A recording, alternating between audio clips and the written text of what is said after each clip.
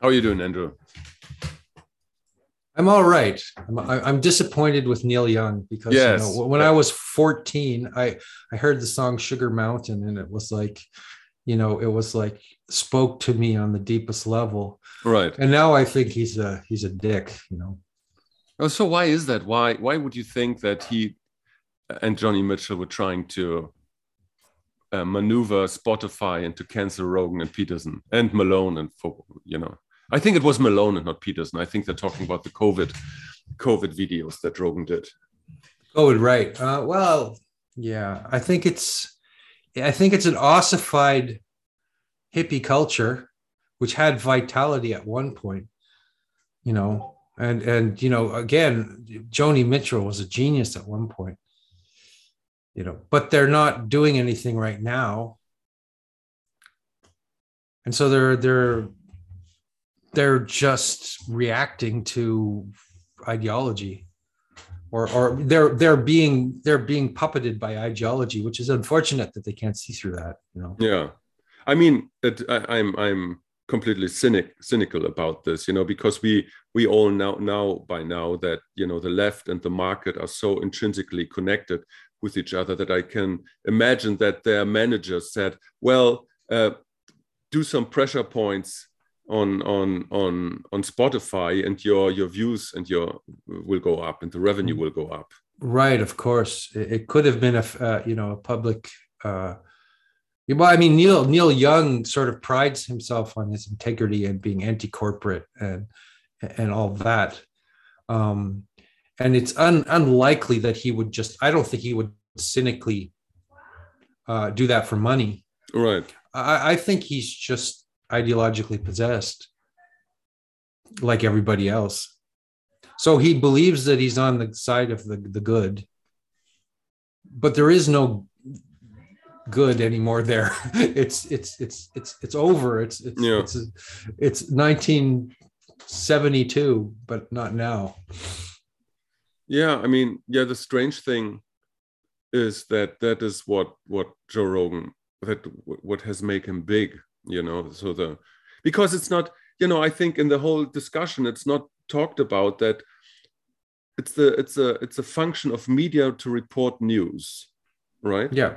That is not the function of a podcast. It never was, and that was what Joe Rogan invented, was a long form conversation that is somewhere between an exchange of ideas, dialogues, and entertainment. Yeah. Well, he didn't invent it. It just kind of happened, and No, well, he just sort of happened to be there. The long form podcast, he was mostly the inventor of that. Yeah, format. you could say that, but I don't even think that he was trying. He said that in the interview. Actually, he said, yeah. I didn't have any intention to do any of this. It just happened. Right. So he was sort of, he just was being himself, and then all this sort of happened to him. Yeah. Which and also, so he's, the thing that Neil Young doesn't understand is that Joe Rogan is the Neil Young now. Right. In the sense that Joe Rogan is edgy pop culture, right? Yeah. And that's what Neil Young used to be.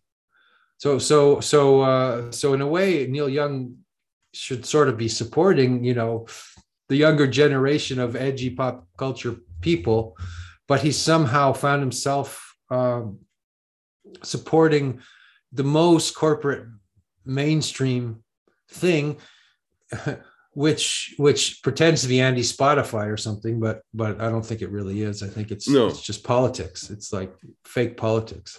Yeah. I mean, like, I don't think there is like in the last instance, there is no bad and good side to this. I think like it's just the value that he and Mitchell have, or espouse the values. And I think they like so many of us, choose like communitarianism before individualism, Yes. And so that is not, it's not in itself, it's not a wrong value, it's to set the safety of the collective before the safety and the freedom of the individual. You can make the argument, and it's a perfectly sane argument. I'm not it's not my value. I would always, put individualism before the collective and say, no, it's like we need free speech, we need dangerous ideas, and we need, because without the freedom of the individual, you don't have the collective. But both of them. But weirdly enough, that makes us like Trump supporters or something these days, or it makes us like rednecks, from the point of view of Neil Young, which is kind of weird, right? Because the freedom of expression and all that is what Neil Young is supposed to be standing up for. Right. Yeah, no, because he's getting old and he fears for the collective. And again, it's like I don't think any of those arguments is in itself wrong. They're only different arguments. And and the more we are within the world, the more we have to choose what kind of value and narratives we want to enact. Exactly, precisely. And I think that Neil Young is I think that it's not that I'm not making any argument for or against what Neil Young's values are. Yeah. And no, we're not doing that. We're just saying that there has to be a public square, right? Right. With an exchange of ideas and right. even if there are even the dangerous ideas. Right. And let's say hypothetically that Neil Young is right, that whatever this guy is talking about on Joe Rogan is dangerous. It's far more dangerous to shut him up and put him in the underground and yeah, well, Andrew, that's my whole point. If you look at it as a pyramid of values, and on top is the value individualism or collectivism. Right? Yeah, and it's not wrong or right in any case. It's just two ways of dealing with chaos. Mm-hmm. Sure. And so the argument for me is like when somebody asks me when I'm criticizing the ways of the government or the media, so what should they have done? And the only answer I can come up with is give it to the people. They have to decide how they want to deal with that threat and not the collective. Yeah. Yeah. I mean, there's, I think it's absolutely true what Jordan Peterson said, that, I think it was him who said that, but that there's a pandemic of administrators, right? Public health administrators who are causing great harm. Yeah. And there's a unidimensional analysis of the situation. Yeah, so you talk about the marketplace of dangerous ideas, and so what the conversation that should have taken place would have been the conversation if the damage done by bureaucrats and of the collectivism is higher or lower than the damages from individualism. So and you can't, and there's no way you can find an answer to this. There's no right answer. No. So the context is always shifting and changing, and so it's always moving between, let's say, this hippie idealism into a sort of cynical nihilism, and then going back and forth oscillating between left left people who have a certain view of freedom, and then right people who have another view of freedom. And I think that again, there has to be quite a unique individual decision-making process that's allowed. Otherwise, the society is drifting into soft totalitarianism, and Neil's supporting that on some level. Yeah, but which is kind of weird for me. But from the German perspective, which is not mine, but that would be German. That you already have lost your way in interpreting the collective argument, because in Germany it's like the argument is you can't, the individual freedom is not as important as the safety of the collective. That's the argument, right, in Germany. Mm-hmm, mm-hmm. Yeah, and that leads to, let's say, the control of the devouring mother, right, And whereas the other extreme leads to the control of the the tyrannical father. Right. So, Right. mm-hmm. No, I mean, yeah, exactly. And so we're both confronted with our own shadows and with the shadows of the other side, and that's what makes it so hard. It's like, it reminds me so much, you know, when you're in that stage of a relationship with a girl, you know, and everything you say, because that relationship is in a state of, you know, it's dissolving itself, Mm-hmm. and then everything you say is not taken as, you know, on a trust level, and is you know, mm-hmm. There's a second degree. And mm-hmm. the shadows are already talking with each other. You know, nothing what you can say. Yes, that's good. The shadows are talking to each other, and nothing what you can say, and you know, the way can reach her ear, her heart, or her mind anymore, because it will fall on her interpretation of what you actually are, which you are not. But you know what I mean? It's like when the communication, people start to destroy each other. Yeah, when the conversation is defunct, basically. And so that's where we are. Communication is completely defunct. Yeah, you know? Yeah. I mean, and also, you know, there's the fact we could criticize Spotify for sure for you know, making so much money off the artist's back, right? But why are we criticizing this sort of martial arts comedian who is brilliant in his own way, but right. He's not an intellectual genius of any kind. He's not the authority of any opinion. He's just a guy who kind of navigates the opinions of other people and right. invites people for conversation. He's right. He doesn't stand for any particular point of view. He just invites different points of view. No, he's a master communicator. Yeah. So exactly. Yeah. And I was thinking about him, and I was thinking, why is he like, what's so great about him? And because he's almost like unremarkable in some ways. He is remarkable because but in some ways he's kind of like everybody. He's kind of like the guy, you know, in high school or something. He's kind of like the everyman at a bar. Mm-hmm. And that's what McLuhan calls cool media. He's the ultimate cool media guy. Right. Cool media is the guy that reminds you of yourself and everybody, in guys all the guys you knew in high school, and he's just so familiar to everybody, whether you like him or not. He doesn't sort of stand out in any remarkable kind of way, but that's what makes him stand out, paradoxically. Yeah. I mean, there are other aspects of him that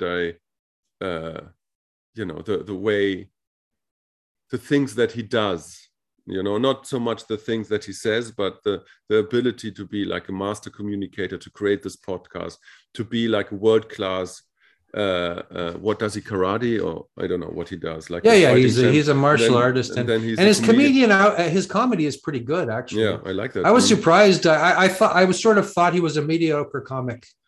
But when I saw his comedy, he's good. I mean, he's not, and he's a real physical comedian. Yeah, he's great. He goes into the physicality and very intensely. I think the last one's Strange. So in a way, that's his real gift. Not even the talk show. All he has to do at the talk show is just sit there and blab with people. It's not even I mean, I wouldn't. You say he's a master communicator, but I think he's just an ordinary communicator when he talks to people, but I think his gift might be is actually in stand-up. Like, he's not the best, but he's pretty good. Yeah, no, master communicator, that's the wrong word, because it wasn't a Churchill who was the great. No, that was like Reagan that was called. Yes, and these are the hot media characters. If I can go back to McLuhan, right? These are the hot media. So no, but he's a cool media character. What I meant with Rogan is like, because you know this, you also do like podcasts. It's like, to tune in when you do an interview or like a talk in the particular worldview of your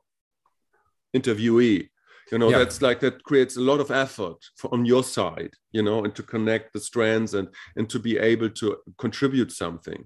And the palette of people that Rogan interviews, like from scientists to comedians to martial arts to whatever, that's such a big palette. And even if you look just at the scientists, like archaeologists and biologists and immunologists, and he can always stand his ground. He Yeah. always has something to contribute, and that is what I mean. He has like this natural talent to keep the conversation going for 3 hours, or in the Peterson case for 4 hours. Yeah. It's like, I mean, it's too long. Nobody can listen to that. right. I mean, you can listen to it in bits. Like I'm almost through the Peterson lecture, and I follow it because I like Jordan Peterson, but I never. It's hard to listen. You can't listen to 4 hours of conversation in one shot. It's No. Only one thing I would be, one, there would be one event I would do this for, and this is the Beatles, So, but I don't, right. I won't look at, 4 hours of Peterson rambling on. Yeah. No, I made it through 3 hours of him so far. I'm gonna watch it, but in bits, not at one time. The whole thing was quite disappointing for me, actually. The interview. It's like, did you like it? Well, I thought it had it got going after a while. It started off a bit bumpy. Yeah. But then, when Peterson gets in the groove, he has very good insights about things, and I don't think that he's over or he's dead or he's finished, or Right. a lot of people are saying that. I think he's still alive in his insights about things, and I particularly like when he talks about the Exodus, because that's a personal interest of mine, Right. and I like when he goes mythopoetic, and I think that's his forte when he is in that area. Yeah. But I thought it was okay. I thought I thought it was fine. Yeah. I mean, I haven't watched the whole thing. I'm at minute 90 or so, Mhm. and I find it like there's no, at least in the first hour, first 75 minutes, there's no dialogos there, because he's just rambling from one topic to another, and it's like he's in this it's as if he's not in his right swing of things, and so he's like a little bit off kilter all the time. Yeah, he's a bit off kilter, but And yeah, so- but and but so- that's because he's just suffering. He's coming out of an illness, but he's still often on. He's just on and off. Yeah, no, I really like his insights. When he says like, by now the cure for COVID is worse than the disease. With all the collateral damage, this is like so poignant. And he's still able to come up with these super interesting insights and thought-provoking things. Yeah. But at the same time, if I'm tuning in a Joe Rogan Experience podcast, and there's not really a conversation going, but him just rambling. Well, he repeats himself a lot, and so you've heard it all before, a lot of it. Right.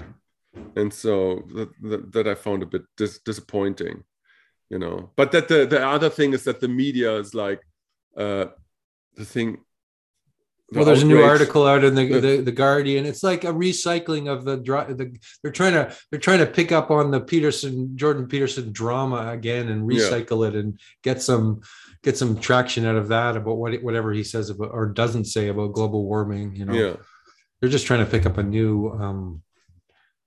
But that's kind of over as well. I mean, but what I see is that after it was recently published that I think that Rogan has more listeners than all of the legacy media in the United States combined, right? And so what they're doing now is trying to attack every podcast, like not everyone, but a good chunk of what Rogan does, because he's now the big bad guy. So they criticized, the Malone interview with, I don't know, 270 doctors that's supposed to, be very critical of the Malone COVID interview.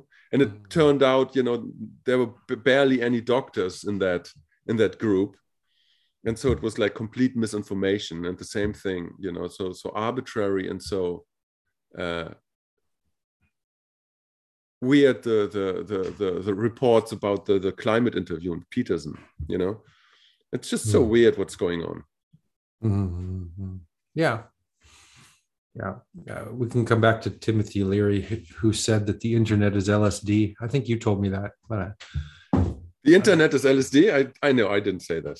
I think everybody's on LSD basically, right? Right. We're all tripping on something. Maybe that's the human condition in some ways as well, but. No, but I was taking a walk the other day, and I was thinking, like, how do you actually change minds and hearts of people? It's like what you need is a setup. It's like we're talking about the bridge and the divide between people and the different value systems. And how do you overcome it? So, in my personal experiences, you need a lot of trust. You need empathy. You need, like what Daniel Gert says, like listening. And you need the dialogues to appear, and then you can actually change people, in the way you're thinking, and you're changing yourself actually. Well, that is the import of Joe Rogan, is dialogos, right? And that is kind of the revolution that's happening. That is is that when you get a couple people together, and you just let things happen, right? Then that's extremely compelling and interesting, and there's shifts in consciousness, and there's drama, and there's exploration and new things. So all of that is what is really good about Zoom and about what we're doing. Exactly. Why we're so completely compelled by doing this. Why we're not like, why we're not like, I don't know what people would be doing in the Stone Ages, playing stringed instruments and, and banging on stones. This is what we're doing. We're doing jazz music with concepts. Exactly. I mean, that's the very reason, and maybe the only reason why I do this podcast. This Parallax View, because in a way, these are not only little vignettes. I look at them as little art pieces, where we bring in daily things and psychology and philosophy and myths and everything. And every episode has a topic, and it's like, and it propels you somewhere where at least I wasn't before, like when it's a good episode, right? Yeah. And then it stands for itself. It's like a little art piece, Yeah, it is. There's a performative aspect. Yeah. To the whole thing, for sure, and that's because you're tuned in to something other than just you and the other person. You're tuned into, let's say, the culture, right? And that's so we're even though we're in our offices somewhere, or in our bedroom, or it could be right. There's still a performance going on, right? And it's storytelling, and that's what is the most compelling thing in the world to people, is storytelling, as people know in Netflix, And so the weird thing with Peterson, so what I noticed, and I don't know if you saw that too, but when he is like comfortable in his own house and he does an interview, and then there is the old Peterson, but then there's this moment when he tries it a little bit too hard, that happened in the Verweke interview and with the Rogan interview. So he's not. There's no dialogos there. So there was like this moment when he was like preaching about, to Rogan, like what comedy is about. And I was like, that is so weird, because like Peterson has no idea what comedy is about, because he never did it, and Rogan is like a stand-up comedian. I don't know if I agree with that. You can be a football coach and not be a very good football player.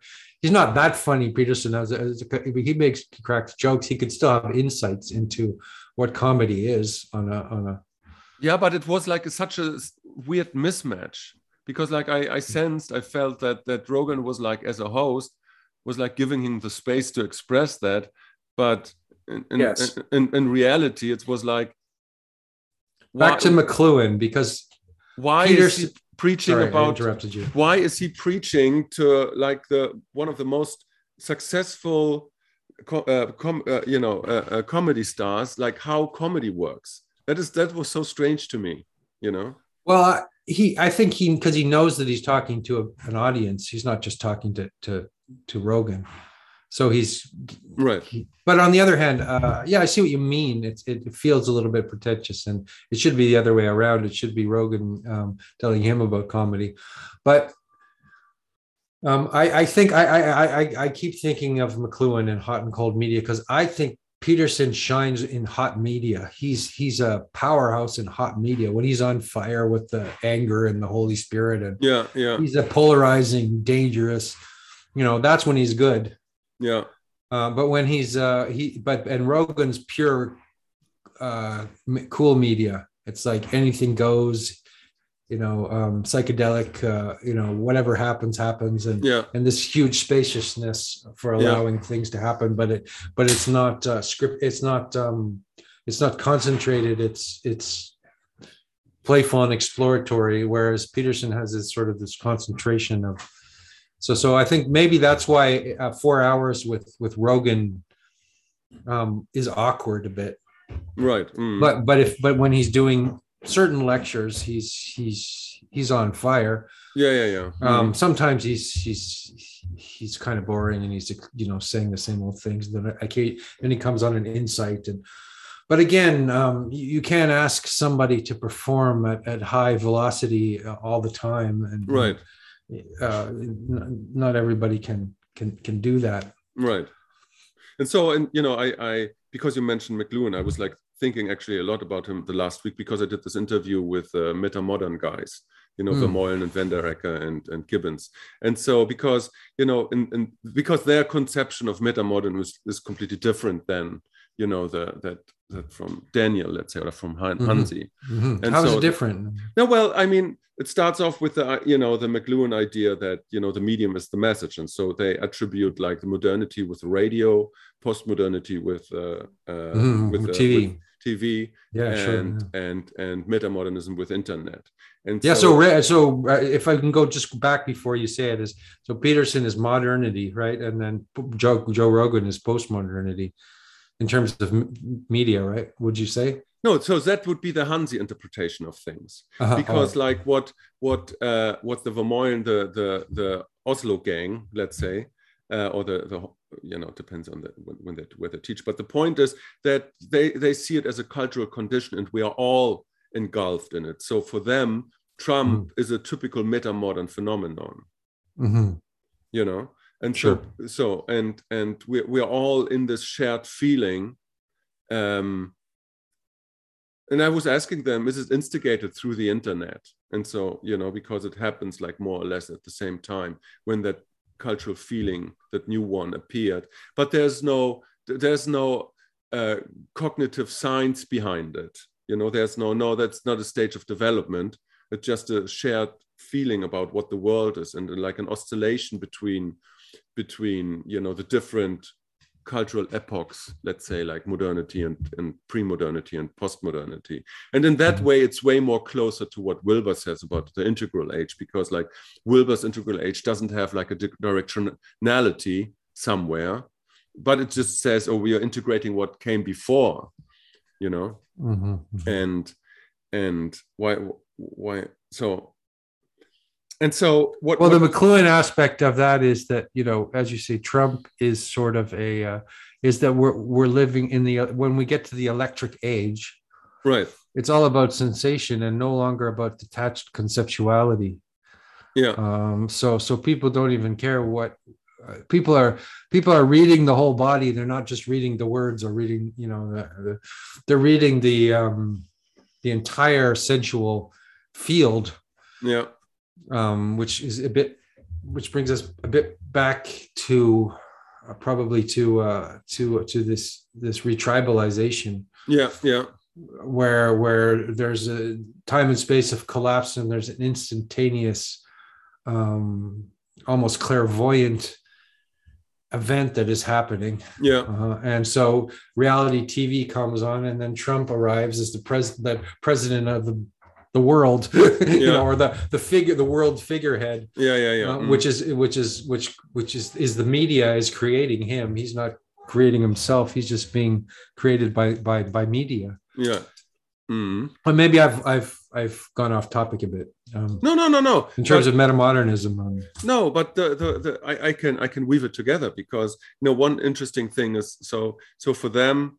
Postmodernity was also like the end of history, like Fukuyama and stuff. And so what happens, because like history never ends, even so what happens, and they talk about this bend, so that you have, and we also talked about I tried to bring it together like a literary device in literature, and they talk about prophecy, as a literature device, and like how we can bend our now into the future by let the future talk to us now. And that is something that emerged through dialogos, you know. And so that is, you know, if that's missing, if the dialogos is missing, there's no bend to it, and then there's no creation of the future. So there's an oracular quality to dialogos. Yeah, or some prophecy, you know, some prophecy. So and I found that very interesting, because again, they're not sociologists, they're like cultural philosophers, you know. And you know, when you have that's art too, right? Because art is prophecy, in the sense that art is always ahead of the game, in a way. Yeah, it always is anticipating what's happening next before it gets articulated by the philosophers or by the thinkers or by the critics. Yeah. And then you have I was thinking about Leonard Cohen was always saying this, like when he was writing a song, it was not where he was at right now, it was where he was going. Yeah. Or where he would be but if he was too much in the present, then he would just be, then if artists are too much in the, you know, artists, well, this is a complex, but artists express the present by anticipating the future. Right. Something like that. Exactly. They're in this space, in this in-between space. Yeah. But that is the way, and that would be the argument from Vermoyne, that's the way we are describing it now, because we're in this shared feeling of metamodernism, because it's always in between. It's always, you know, oscillating between different things. And, you know, that we now live in a world that doesn't seem to make sense, because you have so much different. I mean, McLuhan would say that the artist is the only one who could really see it. Right. He's the only one that could see what's going on, right. Because everybody else is looking in a rearview mirror. Right. Like everybody is using their mechanical reactions. Yeah. Like we believe we're still in the world of radio and TV, where we're actually in a whole different world, and only the artist is able to express that. Right. But then McLuhan didn't see the internet. I wonder if in the internet age, everyone's a fucking artist, because everyone has to perform and everyone has to express themselves aesthetically in some way. And that not everyone's an artist, but that the mode of being, the true mode of being is art.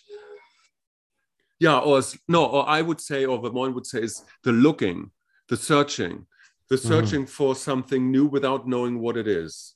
Right, without knowing what it is, without having yet articulated what it happens to be. Right. Yeah, yeah. And so I think that's very interesting, because the searching because the searching begins at the end of history, and the searching is way more important than the finding. You know, it's like it's a different lingo, but it means the same than the meaning crisis. You know, we're in between worlds. We don't know what's happening. Or the Exodus again, right? We're in the desert. Yeah. We're looking. That's in between the desert is in between the mountain and the city, right? Yeah. So we're in this in between world, desert place, and I guess that's what you said. Is that the metamodernist stage, or is it after that? No. There's a key difference, because the Hansi metamodernism, the meta, defines something that comes after or is above, whereas the metamodern version of Vermoyne is metaxy. You know, it's in between, and it's like that's the idea. There is no program, there's no manifesto, there's nothing, because it's like it's in between, and to try to bend the in between, so you're looking for something else, for something new to appear, looking for emergence. You know, but there's no program yet. And that wouldn't defy the whole idea of their metamodernism, that there's a stage after that wouldn't make sense in their conception of the world. Yeah, I guess the problem with integral and metamodernism is when we look at it linearly. Right. Like we move from stage to stage, and the stages are higher, and that's a kind of Gnosticism. Actually, that's like the emanationist view, where we move from grosser stages to more subtle stages. Exactly, yes. But that's actually a fallacy, because all the stages are present in every moment. Right. No, that's what you say is the Gebser Gibbserian perspective, you know. Mm-hmm. It's like, because if you conceptualize it as linear, you're already in the mental kind of frame set, or still. Right. And so, Yeah. but it's like in Gebser's view, everything, yeah, it's in the infinite now, basically, you know. And so that would be, it's very similar to the meta, like the Vermeulen meta-modern approach to things. Mm-hmm. And is that an artistic approach as well? Because it seemed like the infinite now is the artistic state, where you're in a playful, let's say, relationship to reality, and something new is always emerging, Right? Rather than you're in a rather than you're following an ideology or a format, or you know, you have a very systematic approach. Yeah, I mean, they're cultural philosophers, so they look at literature and movies and see there is something. Let's say Wes Anderson movies. There's it's not the, you know, the critique or the nihilism of the 90s and the grunge phase, but it's like something quirky, something okay. There's life in that corpse, you know. There's life in that body, you know. Yeah. And so it's not necessarily hope, but it's like, okay, let's experiment with that, you know. Well, even though the most nihilistic literature is has hope, because not hope, I don't like the word hope, but has the other, you know, otherwise you just kill yourself, right? Well, so you are trying to express something alive, Right. No, but as far, or like, well, they look at devices in literature, you know, when we talk about multi-temporality and how time is conception. And so you have like the standard example, American Beauty, where you have like the voiceover from the guy who is dead, and then he relives, you know. So that brings you in that weird space, because you have to abandon disbelief in order for the whole story making sense. Oh, right. Yeah. Or this foreshadowing or something, like when you have the I was watching you have the car accident. I was watching the beginning of what's that series, that series on Netflix, which is takes place in the Ozarks. Ozark.